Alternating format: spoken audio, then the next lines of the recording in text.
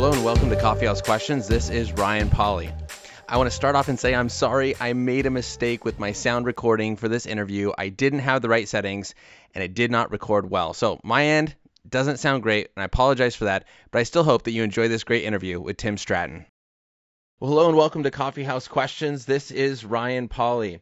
You know, one thing that's been going on in my mind a lot lately, and I've even been getting a lot of questions on this from students, is this idea between, human freedom and God's sovereignty. How does human free will work with predestination?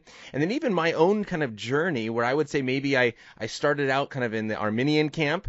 I then kind of transitioned into Molinism, but now have had a lot of thoughts on Calvinism. And so just with all the thoughts I have had and then the students' questions that have come in, I decided I wanted to get someone on that knew a little bit more about this than I do. And so I have invited Tim Stratton to join me. And so, Tim, thanks for coming on to the podcast.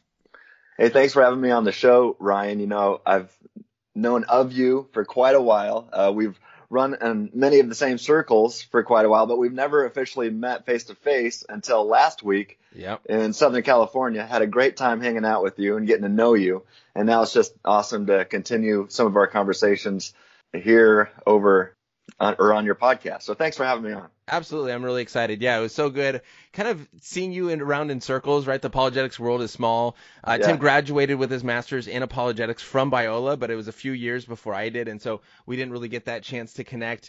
He's now working on his PhD in systematic theology from Northwest University, where he's actually looking at and focusing on demonstrating God's middle knowledge and mankind's libertarian freedom, or mere Molinism, and then how this has apologetic significance. And so again, really working on that dissertation and right along what we want to talk about. So that's why I had him on the show. And how far along are you on that dissertation? Are you getting close?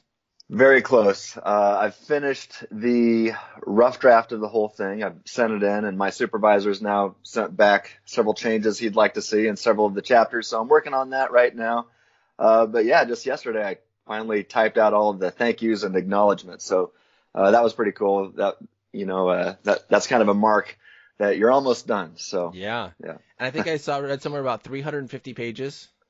Yeah, it's probably going to be a little bit over that, at least with the bibliography. So we'll see. Yeah. I think as soon as I read that this morning, I was like, people always ask me if I'm going to get my PhD, and there's always times where I think I do, but I don't really like writing. And so as soon as I saw the 350 pages, I was like, oh man, yeah, I don't want to do that. Yeah. Well, what's funny is, Mike Licona, his dissertation was, I think, pushing 800 pages, and that's the Resurrection of Jesus book that he's got. So I look at his work and I'm like, man, I've done nothing compared to him. But again, that is a timeless work, what he's done. And so awesome. Well, I want to start off before we get into kind of the more controversial stuff of, Calvinism, Arminianism debate, what you always hear, and God's freedom, or our freedom and God's sovereignty. I want to hear kind of your story again and have you share that, because again, this podcast is focused on answering student questions and helping students really understand and the truth of Christianity and be able to defend that with grace and with compassion and your story kind of into apologetics is very interesting. Of you've been in you were in youth ministry for about 15 years, I believe. Yep. And you didn't always start off focused on apologetics and systematic theology. So what was your kind of journey in youth ministry? Yeah, so I got into youth ministry, youth and college ministry right after I graduated college. Actually in Santa Cruz, California. Started up there, did a youth internship. My goal was to be a teacher. My undergrad is in education. I wanted to be a basketball coach. But anyway, right after I graduated, I was invited to try out youth ministry. And so I thought, hey, what the heck? I get to do ministry on the beach in Santa Cruz, California. I'll do that for a year. Just have some fun. But I really fell in love with ministry while I was out there. But ultimately, I moved back to Nebraska after that, and I was a youth pastor at a evangelical free church. And about 2 years in to that gig, I was leading a Bible study for young men, and I had been for those 2 years. So I started in 2006, and this young man who was a freshman when I started now 2 years later, beginning his junior year. And he was in my Bible study. He was born and raised in the church. And I'm getting ready for the back to school bash. You know, I had a rock band coming in, a big party planned, all the food and pizza, and it was going to be a lot of fun. And so I'm sound checking the band before youth group starts. And this young man comes in and taps me on the shoulder. And I turn around, and it's this kid that going to be a junior in high school now. And like I said, I was close with him. He was in my Bible study for young men. And he said, Tim, I just want to let you know I'm not coming back to youth group this year. And I said, well, why not? You know? And he said, well, I'm not coming to youth group at all. And I said, well, are you going to somebody else's youth group? I mean, what youth pastor in town would steal my kid? You know, it's like, that's a violation. That's an unwritten code among youth pastors. You don't do that. Who's responsible for this? You know? And he goes, no, I'm not going to anybody's youth group. Tim, I'm an atheist now. I became an atheist over the summer. And I was like, what? You know that's not true. And he said, no, I don't know that, Tim. And I thought, well, maybe if I yelled a little louder. And I said, no, you know that's not true. He said, Tim, that's not the case. He said, stop putting words in my mouth. I don't know that. What I do know is that God does not exist and that Christianity is a fairy tale. Those books, those stories in that Bible, they're nothing but fairy tales. He said something like that to me. And then I said, but why would you think that? You've been in my Bible study. We've been reading it. You know it's true. And, you know, he said, no, I don't know that's true. And I said, but look right here. Paul tells Timothy that every word in this book is true. And he goes, but why should I believe that? And because he says it right here, it's the word of God. And he goes, but I don't believe it's the word of God. Why should I say it? And I said, because it's in the word of God. He goes, Tim, there's a 16-year-old, by the way. He said, Tim, that's a logical fallacy. I didn't even know what a logical fallacy was back then. You know, this is 2008, right? And so this 16-year-old is teaching me about logic and logical fallacies at the same time while he's telling me that Christianity is not true. And it just rocked my world. Needless to say, I mean, well, I'll tell you this. Finally, he said, Tim, if you can answer one of my questions, I'll stick around. And he offered, you know, I say probably offered a dozen from which to choose, and I couldn't answer a single one. And not being able to answer any of them really shook me, especially when he showed that my typical way of answering questions was logically fallacious.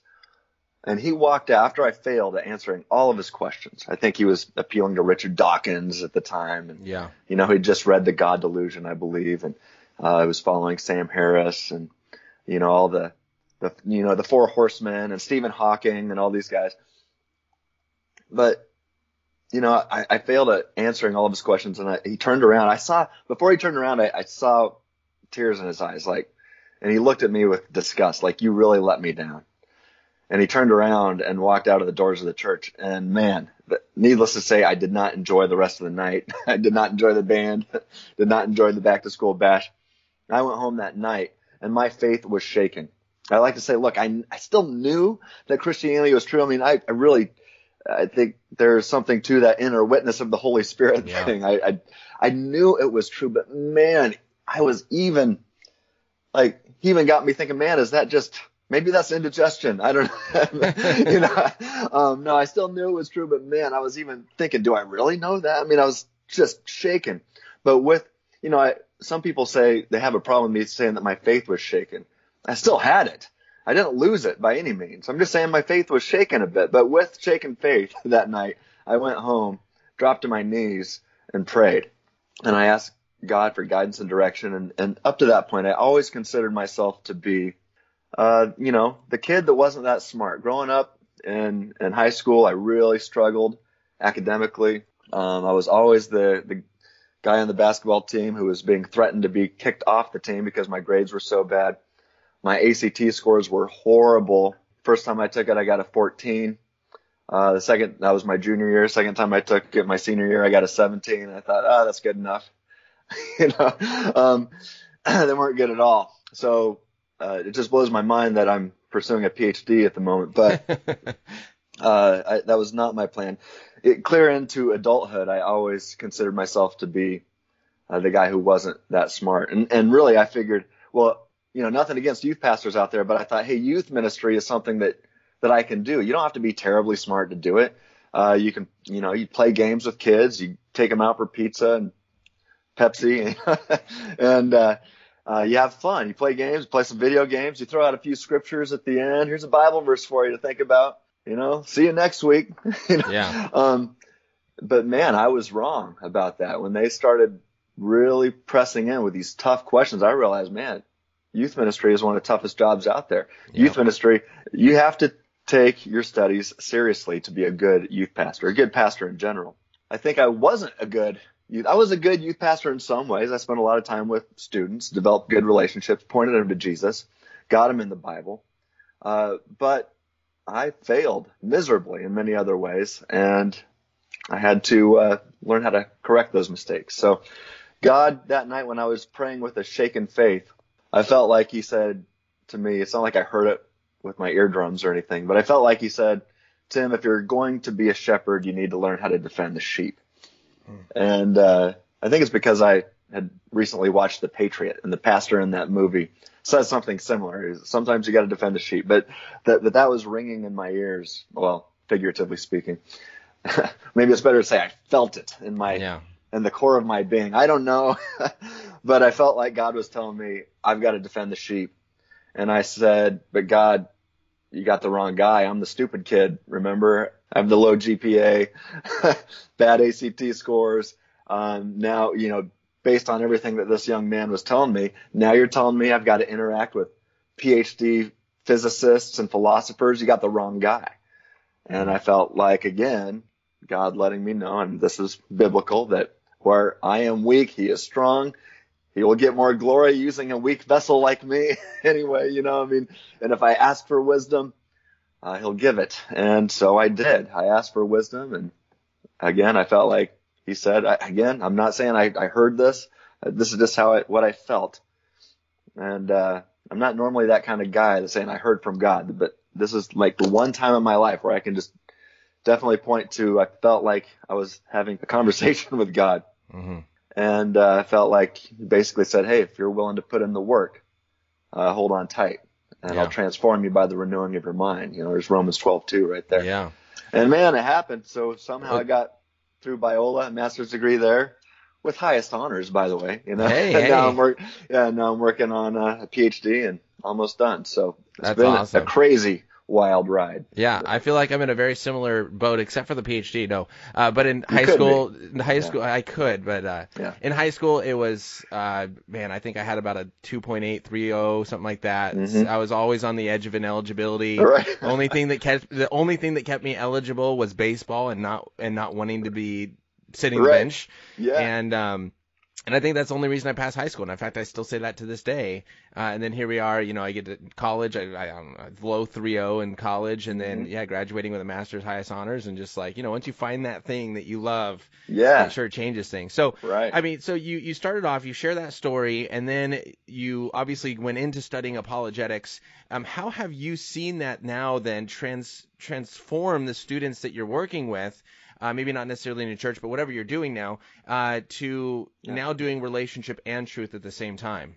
Yeah, well, apologetics and good theology is vital. It changes everything. And it really made a world of difference. I'm no longer a youth pastor. I do apologetics and worldview ministry full time with Free Thinking Ministries. We can talk about that later. But I still love working with students.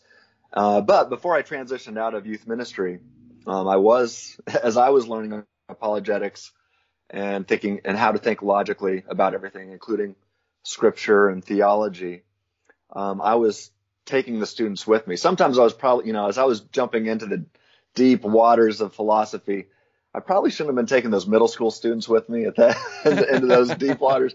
Looking back on it, I made some mistakes, but overall, I think it was quite beneficial.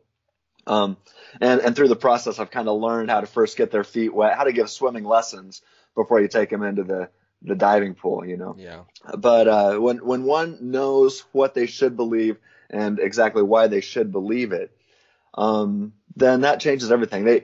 They know the gospel, and then they know how to answer the inevitable questions or objections that arise after sharing the gospel. So as a youth pastor, I used to take students to evangelism conferences all the time. I'm thinking of a great one called Dare to Share. What I loved about that ministry is that they taught the gospel. Students would go there and they'd learn how to share. They learned what the gospel was and how to share it during this conference. Fantastic. But the one thing that they were not equipped with at this conference was how to answer the follow-up questions that inevitably arise after sharing the gospel. So year after year after year, as a youth pastor, I take my youth group to this conference and others like it. And during these conferences, then, they send all the students out across the city, wherever we're at, to go door to door and share the gospel. Kind of like Jehovah's Witnesses or Mormons or something, Mormons. Except we got the truth, right? We're going to give them the true gospel. But year after year, I saw so many students who were excited. They learned the gospel. They got excited about sharing it. They went out to share it. And then at the end of the day, after going door to door, they said, I'm never doing that again. I saw defeat and failure time after time after time because they weren't equipped to answer the tough questions that would follow. And that's where apologetics and good systematic theology comes into play. So now you and I work for an organization called Maven, and Maven, we'll probably talk about that more later. Well, that's one of the cool things is that, we were running in these same circles. We're both field guides for Maven, leading immersive experiences, which I've talked about on the show, but again, had not met you until last week. And so it's cool making that connection. So I'm helping train some of the teams that you're taking on trips. So yeah, so cool. And so what you're doing, by the time they get to the destination where I'm going to be the field guide, you've prepared them, and Brett Kunkel has prepared them. They understand the gospel. They know what they should believe and why they should believe it, and also why you should believe it. So they look forward. I'll tell you, we take these students on these college campuses. Berkeley is the best. I love taking these students on the Berkeley campus to where the vibe there is pretty hostile against Christianity, especially evangelical Christianity. And these students, these teenagers are going out there to talk to these college students and to their professors, and that first day they're so scared walking onto that campus because they know what they're up against.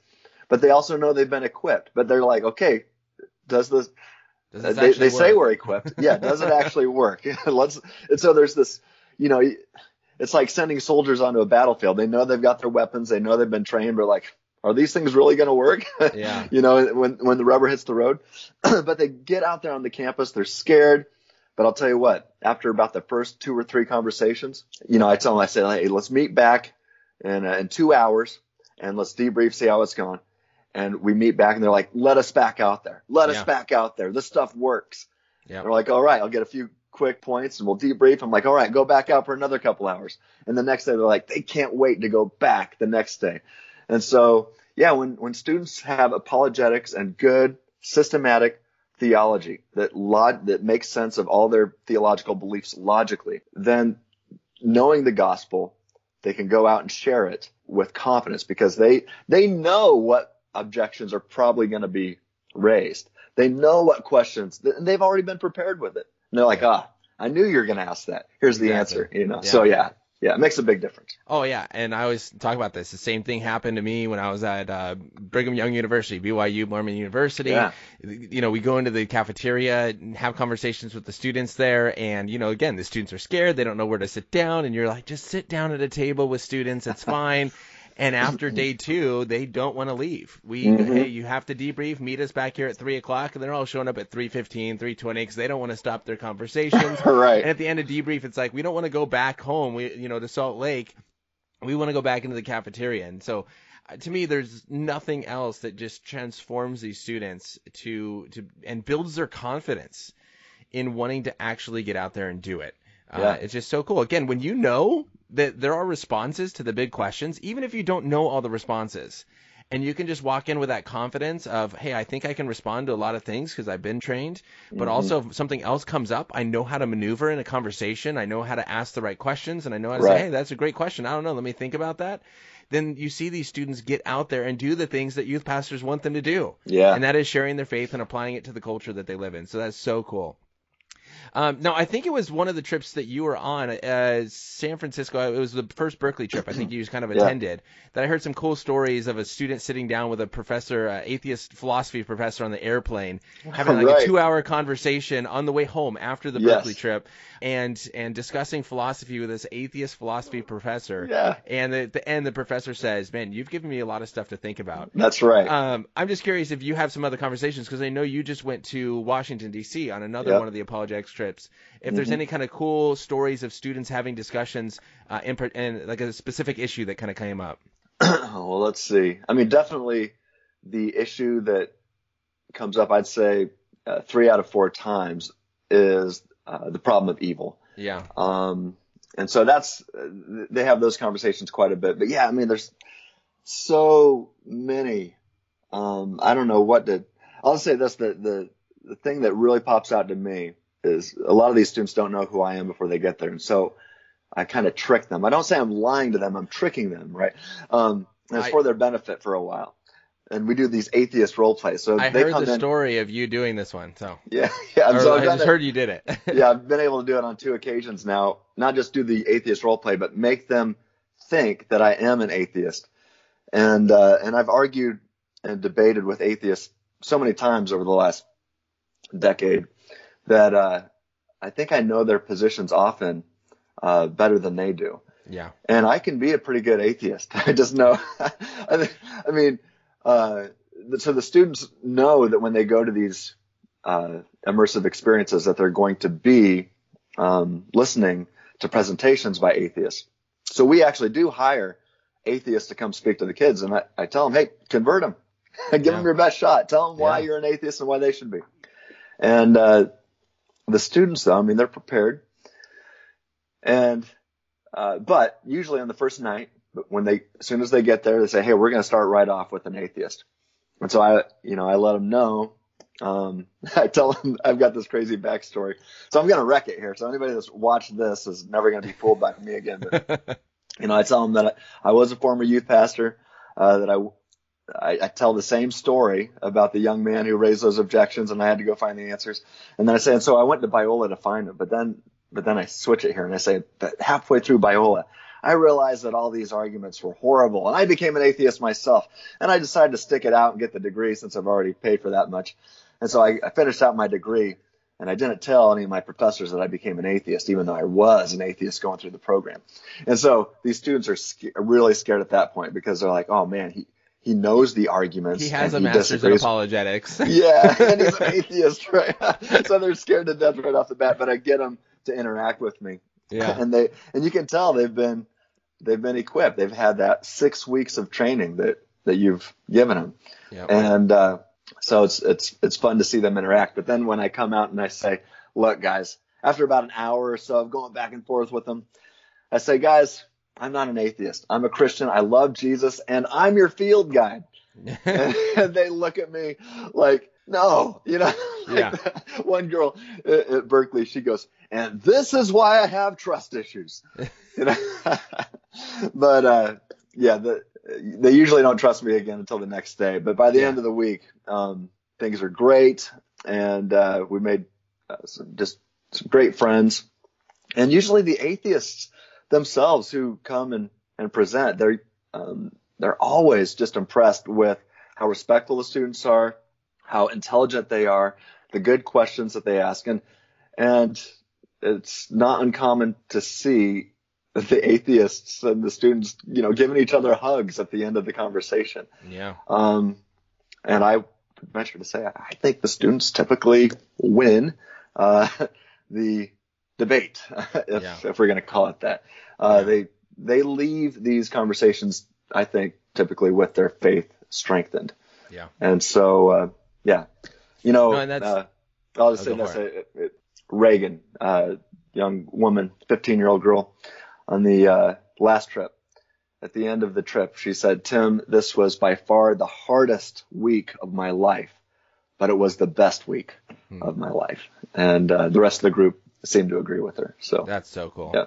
Mm-hmm. Yeah, I've seen the same thing. The last place I did the atheist role play, they were very upset. And one thing I think is very cool, and they also had the trust issues, and they're like, oh my goodness, how could you?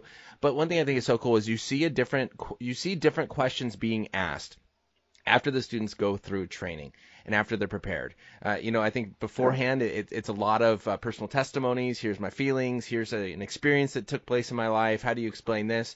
Versus afterwards, there's a lot more kind of concrete. Hey, what about this? How have you considered, fine tuning or, and they can actually go through and really articulate those things. It's awesome.